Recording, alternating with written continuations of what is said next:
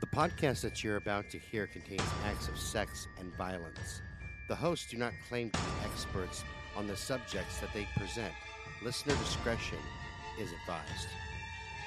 And welcome, boys and girls, to Brutal Nation. I'm your host, Scott Alexander. Right across from me is one, the only, the beast from the, I want to say Middle East, but you don't have a rag on your head or nothing. Midwest. Yeah, whatever. Tammy, the Sasquatch Underwood. Say grr, Tam. Hi, everybody.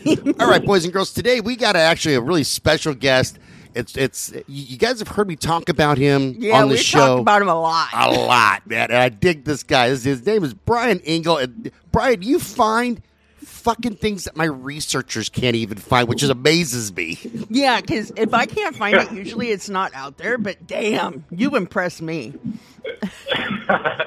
I'm just saying. How you guys doing? We're good. How are you today?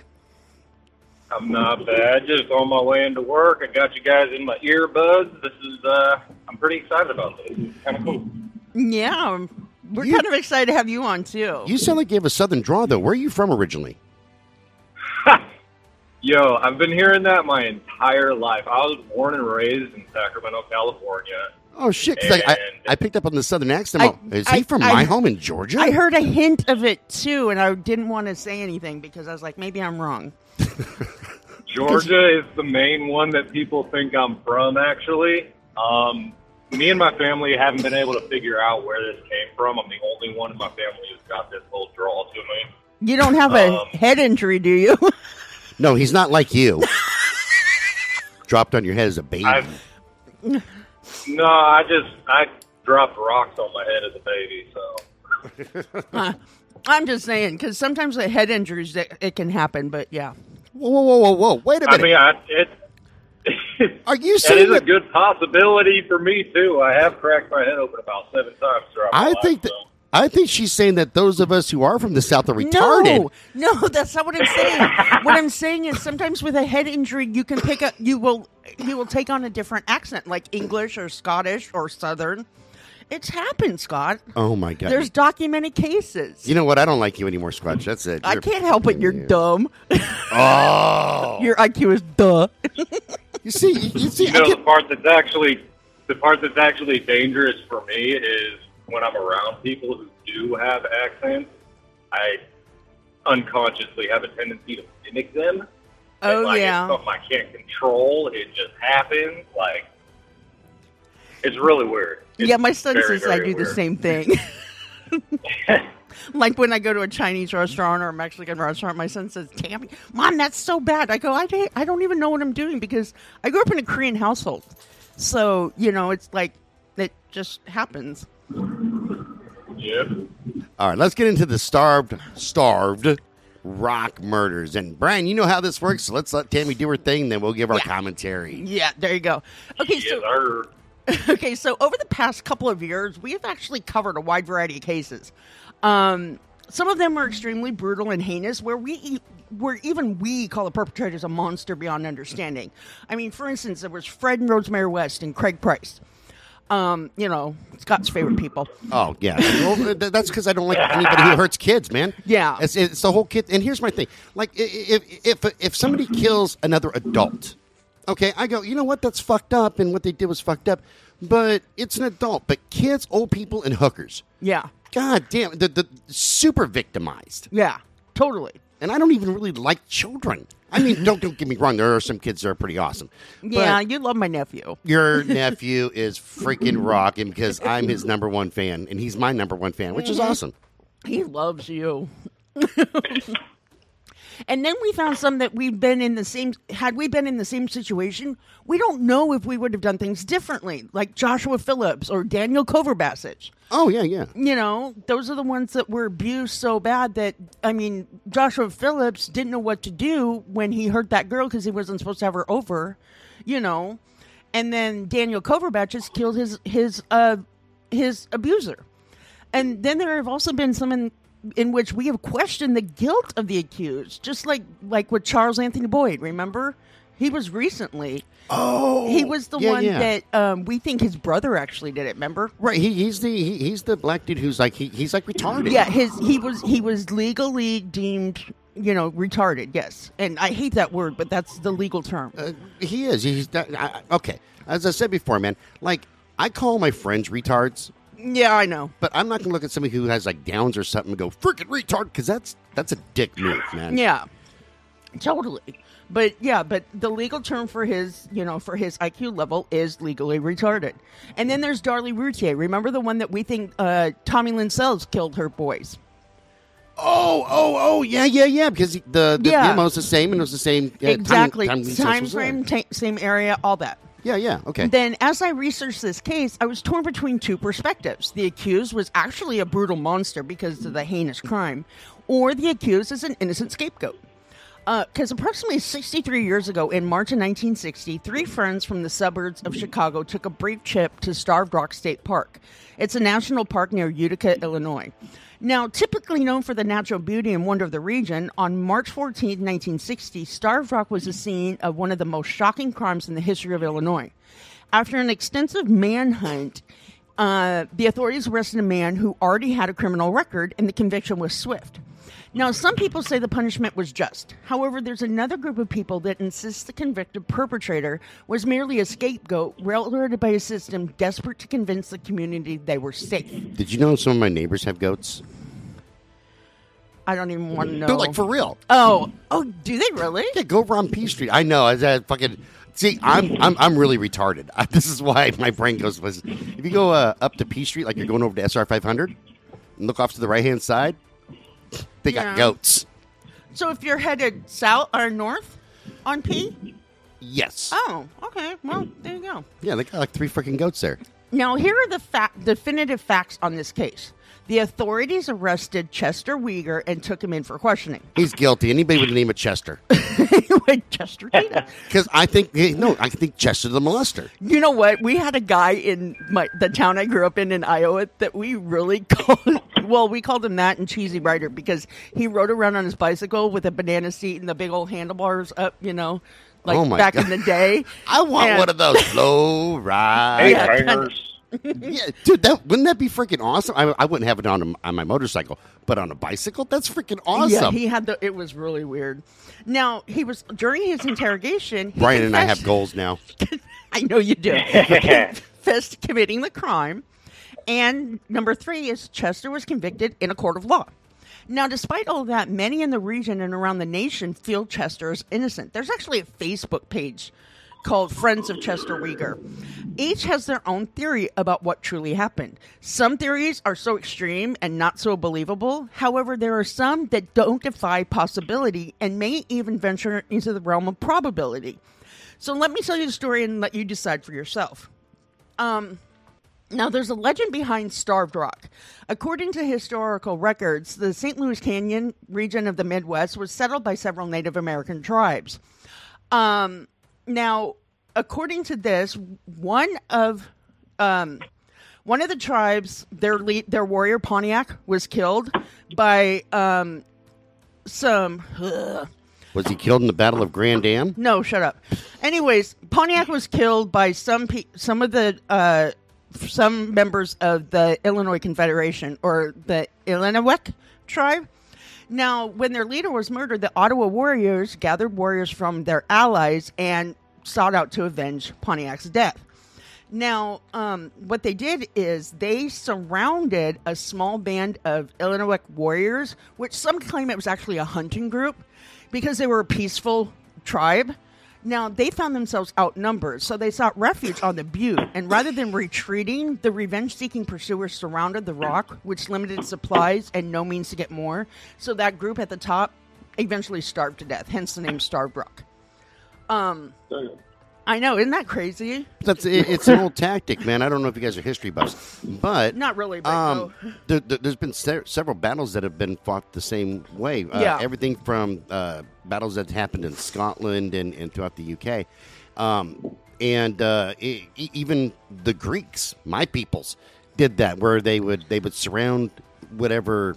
Your people are savages. Yeah, they are. But they would cut off the supply and wait for them to die. Yeah, and that's exactly what like, because I don't know if if you know this, Brian, but my family's actually from Sparta and from Knossos in Greece. Sparta. Yeah. Nice.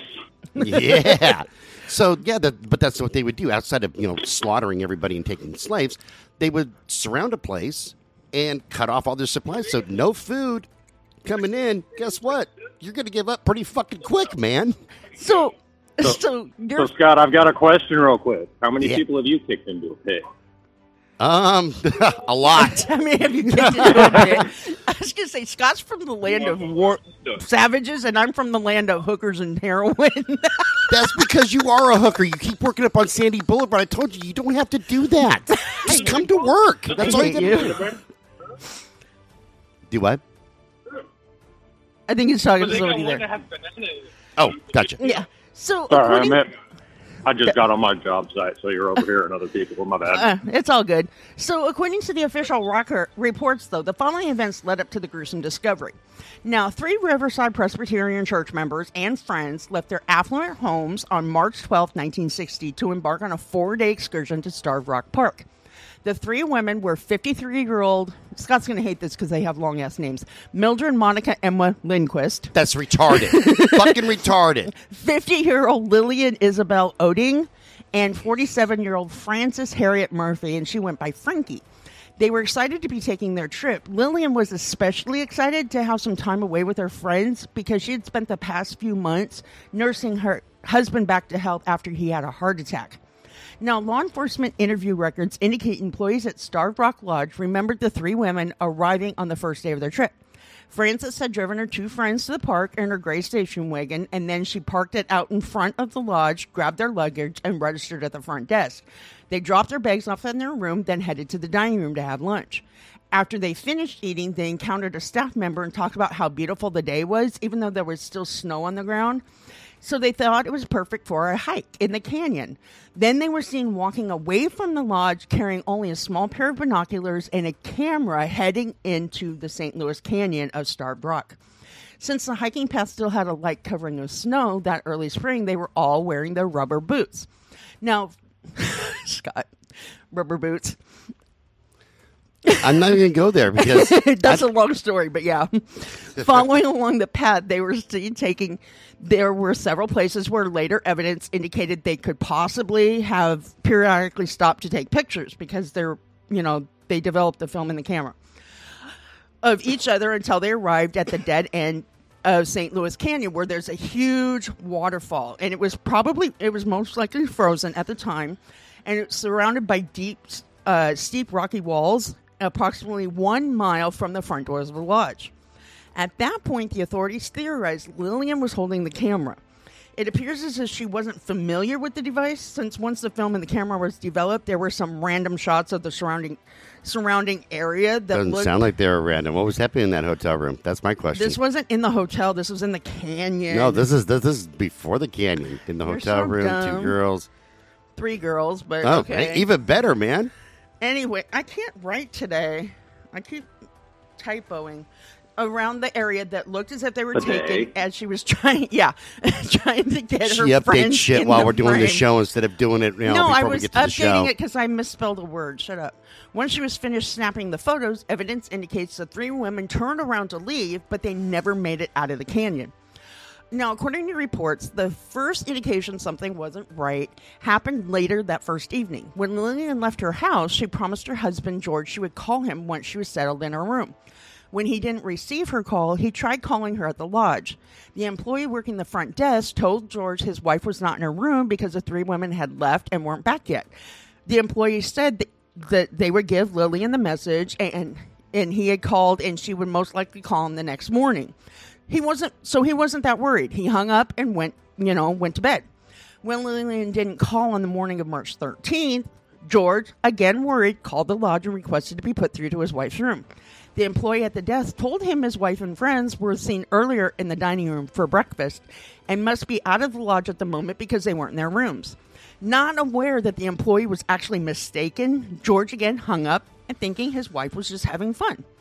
Later that night, an early spring snowstorm actually struck the Illinois Valley, and the roads leading in and out of the park were virtually impassable due to the near blizzard conditions that continued all night long. So by morning, the canyon where the three friends were hiking was covered with a blanket of snow that was approximately 3 feet deep. So that blanket of snow actually wiped out any, blood stains, footprints, and other potential evidence. Now, on March 14th, when George still hadn't heard from Lillian, he again called the lodge asking to speak to his wife. The employee answering the phone tried a room, but when there was no response, they told George the three women could not be located. Concerned, he insisted a staff member go into the rooms to check things out because he hadn't heard from his wife in 3 days. That makes sense. Like on a serious note, like if that happened to let's say I don't know, anybody I knew like Dawn or something like that, I'd be like, hey, go check the fucking room, dude. Not me though, huh? No, you're a Sasquatch. You're used to bad conditions. I found you up in the forest, so. Whatever, dude. If you don't hear from me in a day, once I go to Iowa, you better be calling me because I either killed somebody or I'm in jail. Just saying. Now, an employee entered the room and discovered the luggage had not even been unpacked and the beds had not been slept in. They went to the parking lot and discovered Frances's vehicle had not been moved from the place where she parked it on the first day. Now, when this information relayed to George, he was overcome with shock, especially since he came to the sudden realization that the three women had not been seen for over 40 hours. Hey, Brian, you still with us? Brian? Yeah, I'm okay. here. Sorry. No, it got quiet. I worried. I'm like, Brian got abducted by space aliens in freaking California, or even worse, he got abducted by Californians in California. And that's scary. And he's now being probed. Please, Scott, don't remind me that I'm here. You don't want to know that you're still in California? Oh, no. I can relate to that. No. Because I'd prefer to know that I was anywhere else. Oh, believe me, I can relate. Because remember, you and I were talking before. I lived in SoCal for quite a while. That's where I went to college and everything like that. And yeah, I love it up here. Oh, God, it's getting nightmarish out here. Oh, shit, yeah. All right, Squatch, go ahead. Now, when George hung up from the lodge, he immediately placed a call to Virgil Peterson, his friend and the executive director of the Chicago Crime Commission. Now, actually, Virgil Peterson's going to come up in another case I'm doing, so, keep him in mind. As soon as Virgil learned what was happening, he contacted several law enforcement agencies and the Illinois State Police. Within a matter of minutes, Sheriff Ray, you're going to love this name, Utsi, of LaSalle That's County. Not a real name. You're making that shit up. No, I'm not actually. Nobody is named Utsi. What the fuck? Eutsey. I'm not lying. That's Ain't no his cop name. with that. You can't take a cop like that. Seriously. Like if he pulls you over, you go, "What's your name, Officer Utsi?" You know what? I'm just going to drive off because you're not a real person. I'm out of here. I was arrested by an officer whose last name was Pyle, Pyle. I'm not lying. But anyways, I digress. Of LaSalle County organized several search parties to spread out around the park to look for any sign of the women. Then he himself joined one of the groups. Local reporter Bill Danley was finishing his article for the newspaper that evening when he received a call about the disappearance of the three friends. He quickly grabbed his camera and drove the snow-covered roads to the state park, and as soon as he pulled into the entrance, he saw a young boy sprinting over the ice-covered ravine, heading towards the road. He continued to drive the narrow path until he reached a small pull-off where several other young boys were shouting something about bodies being found on a trail into the camp. Told you I make spelling errors. It's disgusting. It's because I type so fast. He realized the boys were from the Illinois Youth Commission Forestry Camp, which was a youth detention center in the area. Now, he recognized some of them because he actually led an explorer post at the facility in the past. He pulled them over to a storage building out of the way of the traffic and asked them what was going on. As soon as the boys told Bill the bodies had been discovered, he placed a call to the Starved Rock Lodge to verify the information with the authorities who were gathered there.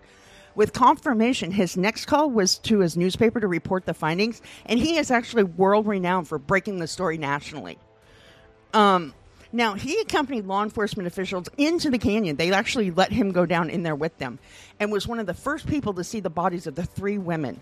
They were laying on the ground, their bodies partially concealed with covering snow, side by side. Two of the women were actually bound together with some heavy twine, and all of them were found on their backs beneath a small rock ledge. Their clothing from the waist down was torn off, and their legs were left spread open. All three of them had obviously been bludgeoned over the head. Their bodies were covered with blood, and their legs were covered with bruises. Somebody didn't do caveman style correctly. You're so dumb. A short time later, detectives from the state police arrived and began their search for evidence in the area. Now, save for the area under the ledge where the women's bodies were, the canyon had approximately 6 inches of snow blanketing the area still. Their law enforcement officials had to meticulously melt the snow to look for any clues that might tell them what had happened. And I've seen the pictures. They actually take these weird, flame things and wave it over the snow to melt it. It was really weird. Now, as they got rid of the fine white powder, I even wrote poser. See, I told you. I need a flamethrower the more I'm thinking about it. Spider season's upon us. I know. So they uncovered evidence indicating the women and their attacker had engaged in a violent struggle. The camera, later determined to belong to Francis, was located under the snow approximately 10 feet from the bodies. It was tucked inside its case with blood smeared across the leather outside, and the strap was broken. Now, that's important to know, too. A little further away, the binoculars were found. They, too, were covered in blood. Now, close to where the camera and binoculars were, Harlan Warren, the state attorney for LaSalle County, found a frozen, blood-streaked tree limb.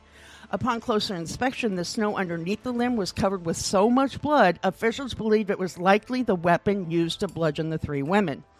As detectives continued to remove the snow, they found a bloody trail that led to their theory that the 3 friends were killed further into the canyon and the murderer dragged their bodies to where they were found under the ledge. Well, at least he's hardworking. Right. I mean, he's not just leaving bodies willy-nilly. Right. So because of the extreme conditions of the road leading into the park, it took hours before officials from the state crime lab and the pathologist to arrive on the scene.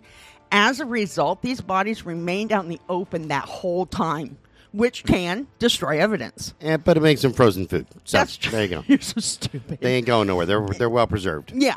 So they weren't carried out on stretchers until well into the night, and they had to use flashlights and lanterns to aid in the process. So once the bodies were removed from the park, they were taken to a funeral home where the autopsies were conducted. According to official pathologist reports, the medical examiner said it was clear the 3 women had been molested in some manner. However, because of the extreme cold and limited forensic technology of the he couldn't definitively say they had been raped.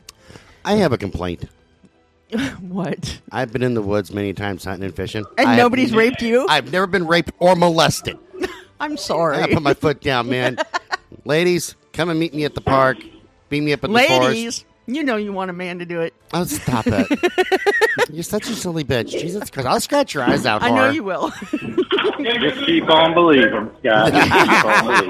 Now, Don't stop believing. thank you for not ruining it. Now, he could determine they had been killed not long after they finished having lunch in the lodge dining room. Now, investigators found nothing at the crime scene to indicate the motivation behind the attack. However, they could rule out robbery. Other than Francis's camera, the 3 women had left all of their valuables in their luggage except for the jewelry they were wearing and their wedding rings, which were very valuable because they were from affluent families. Now, the only clues the authorities found at the scene were the branch, the camera, the binoculars, and the bodies. Although there was a significant amount of blood, they didn't have the technology at the time to analyze it. Therefore, they had nothing to go on, really. That didn't stop people from coming up with their own theories. The investigation also came to a standstill when the Illinois State Police and the LaSalle County Sheriff's Department fought over which agency had jurisdiction in the case. Nobody argued the fact that technically State's Attorney Warren was in charge. However, the county sheriff said it was their case because the murder occurred in their county. The state police argued it was their case but because the murders were committed on state park property. Now, Warren had to decide which agency he wanted to work with. So, although he was respected in LaSalle County official and would probably have preferred working with the local sheriff, he was in somewhat of a bind. So, in the long run, because of the resources they had, he had to choose the state police to lead the investigation. Mainly also because the county actually lacked experience dealing with a crime of that magnitude. They never really dealt with a murder in that county before. So with the obvious leads to follow, the investigation barely went forward. However, the fear ran through the region like a Pacific Northwest wildfire. Hardware stores across Illinois sold out of deadbolts because people who had never locked their door in the past no longer wanted to take the chance. And sporting goods and gun shops Sporting goods stores and gun shops suddenly had empty display cases and alarmingly low inventory because people felt the need to arm themselves against any danger. I think we should all be armed and legged. You need legs too. You're so stupid. It's too early. Now, Starved Rock Lodge experienced guest cancellations to the point they virtually had nobody staying overnight. In fact, travelers would go miles out of the way so they didn't have to drive anywhere near the entrance of the canyon. And media didn't help matters in the least either. We all know they're not that great. They consistently ran reports on the investigation's lack of progress, which enhanced the fear. Right? Now, despite the fact that we're elevating the public's fear, there was a noticeable benefit on the ongoing media. It kept pressure on law enforcement to move forward in their investigation, and no one in an official capacity worked harder than Harlan Warren. He did everything he could to move forward. He wasn't only trying to solve the most heinous crime in the region, it was also an election year. So he was having difficulty coping with the pressures that went along with all of it. They should elect me. No, they shouldn't. Oh, yeah. Since investigating the triple homicide was still a top priority, the cost of the investigation kept going up. So he was also facing a funding problem. As the year progressed and there was no end to the pressure the public was placing on him, it became so taxing he became frustrated with the critics. He felt he had taken their criticism regarding the investigation and their blame for the perpetrator not being arrested. Keep in mind, he wasn't an investigator. He wasn't even a police officer. He was an attorney. And they expected him to solve this crime.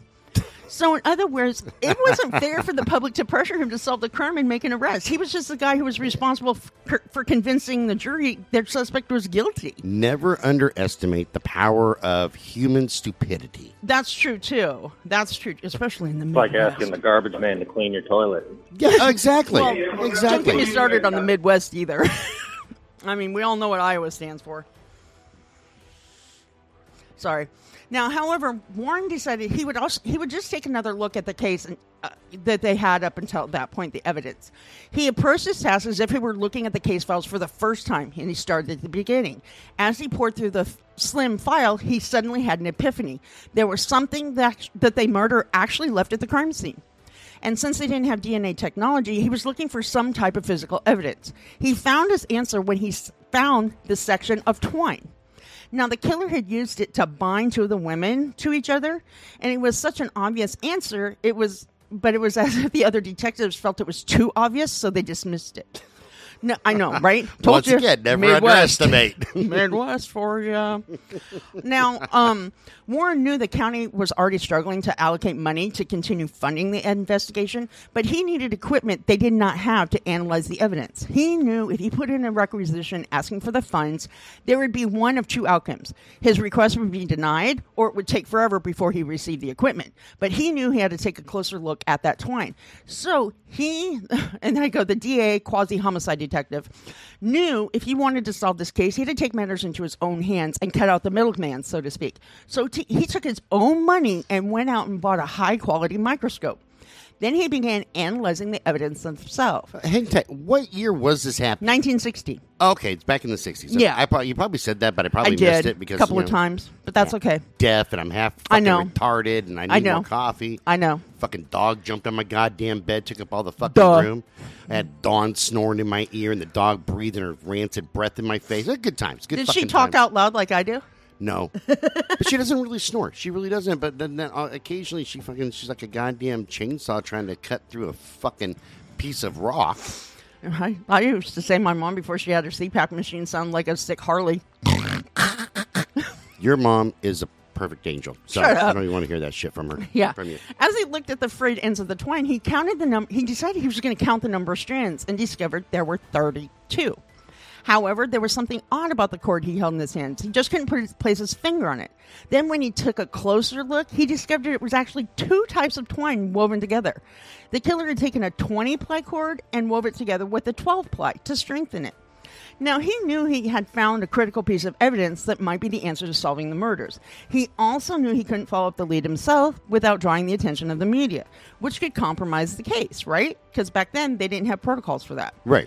I mean, we've talked about how media and everything has gone in and, damaged evidence before. I don't like regular, mainstream media to begin with because... Right. Well, and this is the 60s before they became so intrusive. They're all not. Because that happened in 1968, and I actually know the turning point, but that's a long story, too. I was just thinking about today's media where I know. It depends on your political affiliation of who you're going to bitch about. It's And then it depends stupid. on which station you're listening to, because one is extremely right and the others are all extremely left. Yeah, no, that's why There's no in the middle anymore. That's why I don't watch the news anymore. I miss Walter Cronkite. That's the news and good night. You know what I miss? What? Never mind. Thank you. I was going to make a mom joke, but I'm going to be nice this morning. However, he also didn't want anybody from the state's attorney's office looking into it either. He knew he had to be discreet, so he actually went, instead of going to the state police, he went to the sheriff's office and handpicked 2 detectives. They were Wayne Hess and Bill Dummett. Did they have good hands? It's either Dummett or Doomit, but I'm going to say Doomit because I don't want to say Dummett all episode. Shut up. It reminds me of that one commercial. Doomus. I use that all the time now. If I don't want to cuss in front of somebody, I'll go, "Don't be such a doomus." Now, he had worked with them before and knew they were not only competent, he could trust them to follow his orders. And his main directive, under no uncertain terms, they were to report their findings to him and only him. Because he bought the microscope. Well, not just that, is he didn't want it to leak to the press about what was going on. That's probably a really good idea. So when Hess and Dummett started looking into where the twine came from, they let Logic take the lead. With that in mind, Logic led them straight to Starved Rock Lodge, right? Warren and his 2 handpicked deputies went to the lodge in September 1960 to meet with the kitchen manager. As it turned out, they were right to trust their instincts. Warren didn't have any difficulty finding spools matching both types of twine used by the killer. Kitchen staff used them both when wrapping food. Now, from there, Dummett has asked to see the purchasing records for the lodge, specifically the kitchen. Again, it wasn't hard for them to locate the company that manufactured the cords. With all that information at hand, the detectives and the attorney didn't have any doubt the murderer had taken the twine from the kitchen, which was later used to tie 2 of the murder victims together. He finally had answers to some of the questions he'd been asking since the bodies of the women had been found. From the beginning, because of the proximity, he had a nagging suspicion the person responsible for the homicide was connected to the lodge. He also thought the person they were looking for was an employee, and if they weren't an employee, they were associated with the facility in some way that gave them access without raising suspicions. Now, he also decided to bring in a specialist.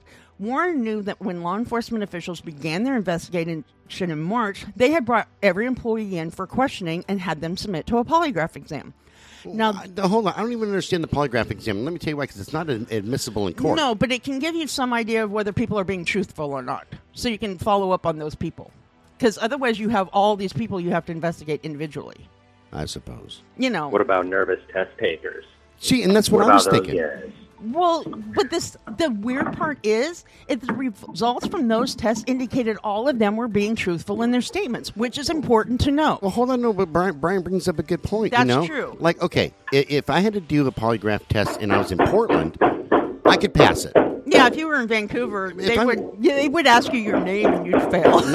Number one in Vancouver, because the Vancouver PD hates me so much, I'm pretty sure that they would have to taser me 5 or 6 times before they ever asked me a question. He was resisting the polygraph test. Taser him again and I'll kick him. So, yeah, man, the second I walk in there. One more shot. We got to recharge that memory. That's right. Yeah, no, totally, man. I've had so many run-ins with the Vancouver PD over shit. It's not like I'm a criminal. It's just, Jesus Christ. Did you know man. Scott's African-American descent and has dreadlocks? Oh, Brian got a story for you. So I had this Ford Focus, and then we'll get back on track. I had this Ford Focus, and it kept breaking down. Well, I broke down on a major road that we have here called Mill Plain. I'm off to the side of the road. I got my flares out. Here comes a cop. He goes, "You have a tow truck coming?" I said, yes, officer, I do. This is here in Vancouver. He goes, "Step out of the car, sir." I get handcuffed and put in the back of his car because I fit a description of a guy who just robbed a liquor store, who was a 6-foot-something black guy with dreadlocks. Now, I'm 5'10", very white. And very bald. And very bald. Just say it. Yeah. Scott fits the description. No. So False arrests are always fun. oh yeah. Oh yeah. Oh yeah. So because- fantastic, man. It's fucking fantastic. I love Vancouver PD. So because everybody passed the test, they were all cleared from the suspect list. Now he was facing new information that clearly stated one thing. Evidence collected from the crime scene was linked to the lodge. Therefore, the highly respected official wondered if the previous polygraph test had been properly conducted or if the results were accurately interpreted. Now, in an unprecedented move, he made what could have been a controversial decision. He boldly ran his own tests. He brought in a specialist from a high-profile firm out of Chicago to conduct another round. Then he called in all the people who had been employed at Starved Rock within a week of when the homicide occurred and asked them to sit for the test again. He used a small cabin near the lodge to conduct the exams. The employees arrived one at a time in scheduled increments and agreed to sit for another test. It wasn't actually a second one. It was like a third or fourth one. It wasn't long before they tested approximately 12 employees, and each one indicated they were being truthful. Now, after a while, Warren turned to the detectives and asked if they were just wasting their time, since it appeared as if they were getting the same results. Around the same time he was questioning his decision, Dumit brought in another former employee. It was a guy by the name of Chester Otto Weger. And he had been a dishwasher at the lodge around the time of the murders. Now, the results of the polygraph would change the course of the case. However, there's still a question today about whether that change was for the better or for the worse, or if it was true. Now, once Chester had finished answering the polygrapher's questions, Warren looked up and noticed something he found alarming. During the other exams, nothing seemed out of the ordinary with the examiner. However, once he had finished this exam, his face looked as if he'd seen a ghost. As soon as Chester closed the door behind him when he left the cabin, the technician calmly uttered 3 simple words, "That's your man." However, I found reports later that indicated he passed that exam too. But for some reason, they had it in their mind that he did it. Now, let's get a little bit into who Chester was. Now, Chester Weger was born in 1939 in Derby, Iowa.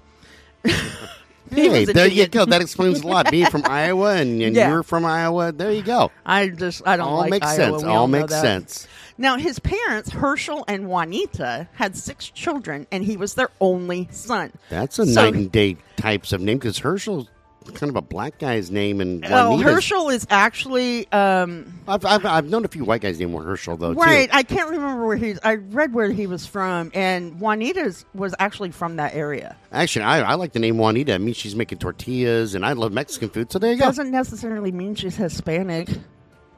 Why Dorkness. you have to ruin my dreams? Why? I don't know. So, Number one, you cockblock me with your mom, and course then I do. you ruin my Mexican food dreams. All right, you know what? Continue. anyways, he was Going over your broken heart. And Chester shit. was approximately 2 years old when the Weger family moved to Illinois. They settled outside of Oglesby, just south of the Illinois River, with the Vermilion River running along its eastern border. Now, their small 2-bedroom house didn't even have indoor plumbing. Since he was the only boy, his 5 sisters shared one room while his parents took the other. That left him sleeping in their small dining room area on a hide-a-bed sofa. Later, looking back on their childhood, his younger sister actually said, "I know we were poor. Growing up, we never knew it. We were just like the other kids, we thought." Now, Herschel Weger had a seasonal job working as a painter. He also raised coonhounds as a hobby. My grandpa did too. Does he want my coonhound? I She's wish. a fucking bed hog She and is- goddamn twat. She's been whining a lot lately. She's a twat. That's why. Yeah. Now, Juanita actually at one time worked at Starved Rock Lodge as a housekeeper. Although his parents worked as much as they could to earn money, the Wegers were an authentic example of a family living off the land. Herschel hunted for the meat they ate and grew their vegetables in a substantially sized garden. Now, with 5 sisters, it didn't really surprise me to find out Chester and his father were actually very close. As he grew up, his father took him into the woods bordering the back of their land and taught him how to set traps to catch raccoons and mink that roamed the area. He was also taught the proper way to skin his catch and how to hang the pelts to dry. And I actually, you'll see it in the blog, I went into some explanation of what mink is, because some people are like, what's mink other than, a coat? It's actually an animal. Now, in 1952, Chester was 12 or 13 when he was arrested in Oglesby and charged with statutory rape. Although the incident itself is alluded to in the Illinois Prison Review Board records, the details surrounding the event have been redacted. This was done considering the Freedom of Information Act in order to protect the names of the victims because of their age when the incident occurred. They were minors. However, Chester later said he was arrested and charged with the crime because he had an undetermined encounter with a young girl who had been raped by someone else, and she had vaginal bleeding. In an effort to stop the bleeding, he did what others would do for any other non-sexual wound. He took a section of white cloth and placed it in her vagina to stop the bleeding, right? I mean, you got to remember, he's 12, 13 years old. Okay, no, it makes sense. Yeah. It makes sense. So in 1963, he actually wrote an autobiography from prison in which he talked about that incident. He said, I was told to plead guilty. I did. And I was given a pass. A closer look at the records indicates the judge just sentenced him to probation for that. Because of the way his parents raised him, he was very comfortable with nature and anything to do with the outdoors. So, in fact, since his family lived nearby and his mother once worked at the lodge, he was extremely familiar with the trails of St. Louis Canyon. Ever since he was a young boy, whenever he walked the nature trails, he felt free and was overcome with a sense of peace. Almost as if he were walking in the presence of God himself. Now, at the time, Chester agreed to take another polygraph test. He was 21 years old. Reports indicate he was married with 2 children and he was small in stature. That's important to remember. He was employed at the Starved Rock Lodge in the summer of 1960. However, he submitted his resignation stating he intended to join his father in a house painting business. Now, Detective Dummett recalled coming across Chester's name in a previous report filed with the police. However, when all was said and done, he never made an impression with the authorities. After the polygrapher told the state's attorney and county detectives he thought Chester was their culprit, Warren focused their attention on him. Now, interesting enough, Chester was eager to cooperate with Warren and the detectives in any way he could. However, unlike other serial killers we have encountered, he never actively tried to integrate himself in the investigation. When he was asked to give the authorities a part of his jacket, which was made of buckskin because it had, quote, dark stains, the detectives considered it suspicious and they wanted to analyze it further. Now, we all know that suede and buckskin is going to absorb, blood. So the dark stains they found were just 2 spots. That's important to know.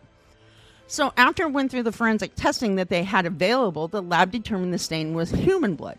Keep in mind, back in 1960, even though they could positively identify the blood belonged to a human, they could not match blood type or DNA to any individual.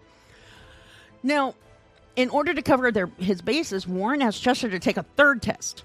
Chester didn't hesitate to comply. In fact, according to reports, law enforcement officials had him take a series of exams, and results indicated he was being that this time they said that he was deceptive in that one.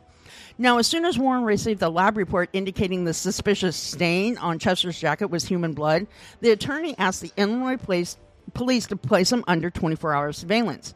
Confident his primary suspect was being watched, Warren, Hess, and Dummett started digging further into his history. They also began reviewing other assault cases that could have potentially resulted in murder to see if they could link them to Chester. That's when Dummett stumbled upon something he thought deserved more attention. Apparently in 1959, approximately 1 mile from Starved Rock, a young woman reported she had been a victim of rape and robbery. Now, Dummett took the case to Warren, and the attorney approved his request to investigate further. According to reports, the detective contacted the woman and arranged for a face-to-face meeting. He arrived with a stack of mugshots and asked her to go through them, and he later stated that she slowly went through each one until she came across Chester's, at which point she started screaming. Now, this is just Dummett's report. This isn't, nobody else witnessed this. Now, then politics got in the way. Although Warren was presented with a positive eyewitness in the investigation, which was enough to issue a warrant, politics got in the way and he had to hold off on taking the next step. He suddenly found himself caught in a new dilemma. Now, if you recall at the beginning, I said that, the Starved Rock murders took place the same year Warren was up for re-election. However, he put the majority of his time and effort into the case, as he should have, so he focused little attention on his re-election campaign. So if he had gone forward and rested and arrested and charged Chester for rape and murder, he would face more criticism, and not only from the press. If the case went all the way to trial, the defense team could focus their strategy on convincing the jury the arrest was only made as a publicity stunt. In other words, they could claim that he was in a hurry to make an arrest so he could convince the public he was worthy of the position, right? Now, rather than take the risk of jeopardizing his career, he instead decided his best course was to keep Chester under surveillance until after the election. Even though Warren hardly put any effort into his election campaign, he was confident he would beat his opponent based on his past success as an attorney. After all, in the 8 years since he had been elected into office, he had already made a significant impact in lowering the prostitution and gambling rates. See, picking on the hookers again. Jesus Christ, man. Dude, attorney guys, leave the goddamn hookers alone, for fuck's sakes, man. Yeah. Now, you're so dumb. I'm standing up for your people, okay? Shut up. I hate you. Now, Warren's opponent based his campaign on the lack of progress and alleged bungling of the Starbuck murder investigation. In the end, 60,000 county residents turned in their ballots for election, and Warren's opponent won by 3,500 votes. God damn. I know, that's a lot. That sucks. Now, although Warren was upset from losing the election. You think? Well, more than half the people sit there and go, you know what? Fuck right off. We don't want you here anymore. 60,000 and 3,500. That's not half. Oh, I thought you said. Oh wait, yes it is. No, it's not. I thought you said 6,500. No, 60,000. Oh. Now, since Warren was obviously upset because he lost the election, he wasn't out of office yet. So he was going to make the most out of his remaining time and press on with the investigation. So when it came to the evidence he had against Chester, it was barely circumstantial. Even so, he was granted an arrest warrant for Chester for the 1959 case. With the warrant in hand, Dumit and Hess were ordered to pick him up. However, there's one final thing they had to go over. He was convinced that when Chester was faced with the evidence, circumstantial or not, he would confess to raping the woman. And if all went well, he just might confess to the Starbuck murders. For that reason, he wanted to make sure Hess and Dumit didn't begin the interrogation by questioning him about the murders.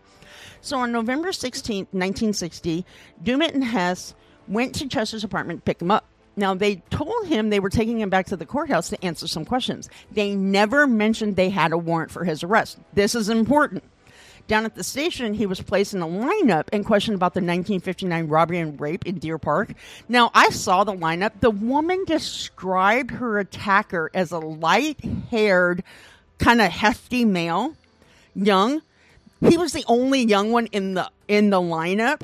He had dark hair, and all the other men were kind of very old, kind of dingy looking, and balding. And you said he was a slight guy. He was a small dude. Yeah, he was small in stature. He wasn't hefty at all. Line him up for a photo ID with a bunch of seniors? Yeah, exactly. We're going to go to the old folks home and grab all the suspects. I mean, I saw some of them, and it's like they no way looked young or, had blonde hair, none of that. Now, keep in mind, Warren... Conrad, we need to borrow you for a minute. So keep in mind... I pooped my pants! You're so stupid. Now, keep in mind, Warren and his detectives had little to go on in the murder investigation.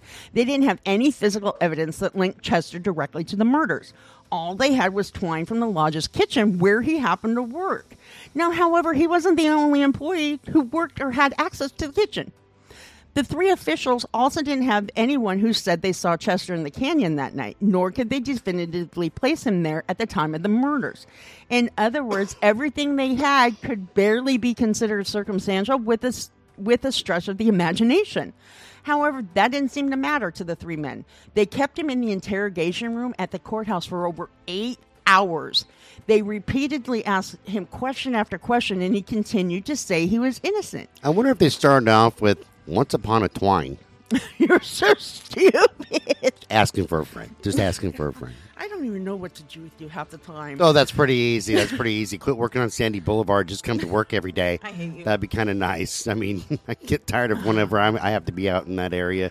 And it's, there's Tammy going into that fucking no-tell hotel I again. hate you. Handing out coupons. I'm not even... ever on Sandy. Oh, did you move up to like 82nd or Burnside or something? How often? I'm only on Burnside when we go to Eastside Bar and Grill. I don't go to that area at all. Burnside's not on the... No, not Burnside, but 82nd. Yeah. So Pretty sure I saw you on Watt and 80 out near me. Hey, now. Exactly. See, she gets around, man. And right now she's handing out 2 for coupons, 2 for 1. So that's disturbing. Shut up. Hell of a deal. According to... Handing out punch cards. Hey, I hate next Scott. one's free. No, he's saying that because I found out that I might have to have surgery on my wrist, and he's like being a dick about it. So according to reports, during the controversial interrogation process, Dumit told Chester if he didn't confess to the murders, he'd receive the electric chair and, quote, ride the Thunderbolt. It was at that time they finally served him the arrest warrant and charged him with murder. Even then, he said he was innocent. The questioning went on past midnight. At no time did they tell him he was under arrest, read him his rights, or ask if he wanted an attorney. But I'll get into that later. Actually, I'll get into that in part 2. Finally, right before 2 a.m. on November 17th, he was so exhausted, he stopped talking in mid-sentence and looked at them and said he wanted to see his family. Now, detectives ordered a patrol unit to go pick up Herschel and Juanita and return them to the courthouse. Once they arrived, they were ushered into the room. Now, Detective Hess gave his official statement the next day in which he stated when Bill stepped out of the back room in the state's attorney's office to show Mr. and Mrs. Weger to the door so they could go home, I could see that something was bothering Chester. I said, Chester, why don't you tell me about it? There are just the 2 of us here. Just tell me. Just the 2 and then of us. He said, Chester said, all right, I did it. I got scared. I tried to grab their pocketbook. They fought, and I hit them. This is important. It was later speculated that the pocketbook was actually the camera. And apparently, within minutes of his alleged telling Hess he committed the murder, the authorities transcribed his confession and had him sign it. Official reports indicate he was asked why he had moved the bodies from the base of the canyon and placed them under the rock ledge. He said that after he murdered the women, he saw a low-flying airplane circling overhead. Fearing it was the state police department, he moved the victims so they couldn't easily be spotted by the aircraft. A couple of days after his confession, detectives were able to confirm with the police that the presence of the plane on that day and the time he said it was there. And that corroboration came from the pilot's logbook and statements verifying the flight path. Now, for several days after Chester gave his confession, he repeated his confession multiple times. On one occasion, the authorities took him out to the canyon, and with the media as an audience, he reenacted the crime. Until then, he had yet to meet with his court-appointed attorney. However, after their first meeting, he recanted his confession and again stated he had nothing to do with the murders. He said during his interrogation, Hess and Dumit pulled a gun and threatened him into making the confession. It was coerced, and the detectives fed him information, including the details about the airplane. According to him, he had never left Oglesby on the day of the murder. Now, jury selection in Chester's trial began in mid-January and lasted 2 weeks before the official proceedings began on January 20th. That's why I don't go to fucking jury duty. You just ignore your summons. Well, they're only going to pay me $50 a day, and I make substantially more than that. Matter of fact, everybody, even minimum wage people, make more than $50 a goddamn day. Jesus Christ! Actually, the county You guys doesn't got pay paid $50. when you went to jury duty? Oh yeah, no, they pay us like $50 a day. Oh no, only federal pays you $50. County only pays you like 20-some. What? Yeah. Oh, they can kiss my ass. Yeah, and I don't even know if they reimburse for gas, but they might. No, my bare minimum is $500. You have to actually serve to get paid? I got nothing when I go. No shit. If you're a state or federal employee, you don't get paid. But yeah, it's I'm not weird. a state or federal employee. I hate this place. Why would I work for it? No shit, huh? And here's my theory, because we got to wrap this one up because Keith Jesperson's going to call in. Here's my theory on jury duty. Like, seriously, why the fuck would somebody want somebody like me on a jury that doesn't want to be there, who has a foul mouth? But pick people that want to be in jury duty. Some people if dig you that even shit. went and you'd be dismissed Yeah. within minutes. I would do it on purpose. I would stand up and go, no, I don't care who he is, white, black, cuck, yeah, it doesn't matter. He's He did guilty. it. He's If guilty. you arrested him, he's guilty. And I would say the most racist shit on the planet to get kicked out. Yeah, I know. Now, Robert Richardson was the new state's attorney. He was the lead prosecutor. I only have this small section, then I'm done. Now, the new and he was the lead prosecutor. Now, attorney Anthony Racuglia sat second chair for the prosecution. In an interesting twist, neither of them had ever been involved in a murder case before Chester's trial. No murder. Yeah, for that reason, Judge Leonard Hoffman suggested they appoint Harlan Warren as a special prosecutor for that case only. However, because Richard had been so critical of how Warren handled the case during the election, he rejected the judge's suggestion, which is kind of important too. Now, after looking at all their options, Richardson and Racuglia decided it would be best for their case to move forward on only one murder charge. The reason for their controversial decision is simple. We talked about it before. Should this trial end in a mistrial or acquittal, they could charge and try Chester for the other two murders. Right. Now, they also argued the case in favor of the death penalty. After almost 1 year to the date of the triple homicide at Starved Rock State Park, the jury returned with their verdict on March 3rd, 1961, which was also the day he turned 22. The jury declared, happy birthday, right? Now, the jury declared him guilty of murder and sentenced him to life in prison. Once Judge Hoffman thanked the jury for their service and dismissed them, the reporters swarmed the lobby to ask questions. Now, first and foremost, the media wanted to know if the jury realized under Illinois law at the time that Chester would be eligible for parole after only 10 years. From the look of surprise on the faces of the jury members, it was obvious they weren't aware of the possibility. A few jurors even stated that had they known Chester would be eligible for parole, they would have voted in favor of the death penalty. So the prosecution's inexperience with capital cases and the jury's ignorance of the state of Illinois law saved Chester's life. Had Richardson and Racuglia accepted the judge's recommendation to bring Warren in as special prosecutor, chances are he would have properly instructed the jury about what their decision for or against the death penalty would mean in the long run. Now, that's the end of part one. In part two, I'm going to go into the legal significance of Chester's case because there's a lot of legal significance here that, kind of argues in favor of his innocence. Ah, sweet, man. Yeah. Hey, Brian, thanks for joining us, man. Hopefully we get you on the show some more. Hey, thanks for having me, guys. It was a lot of fun. I'm sorry I was quiet as I was. I just trying to keep my work's noise down for you. Oh, Make God, it dude, easier for editing. Oh, It's all good, and man. I wanted to let you know that I lost my V card back in the early 90s in Iowa, so you might want to look there. To a goat. No, Probably it lost to a wasn't. damn Okay, goat. He was a freshman. I was a sophomore. I got a better heading now. It was actually in the outskirts of Storm Lake. So there you go. It was a dark and stormy night. Outskirts of Storm Lake. Yeah, Storm Got Lake, it. Iowa.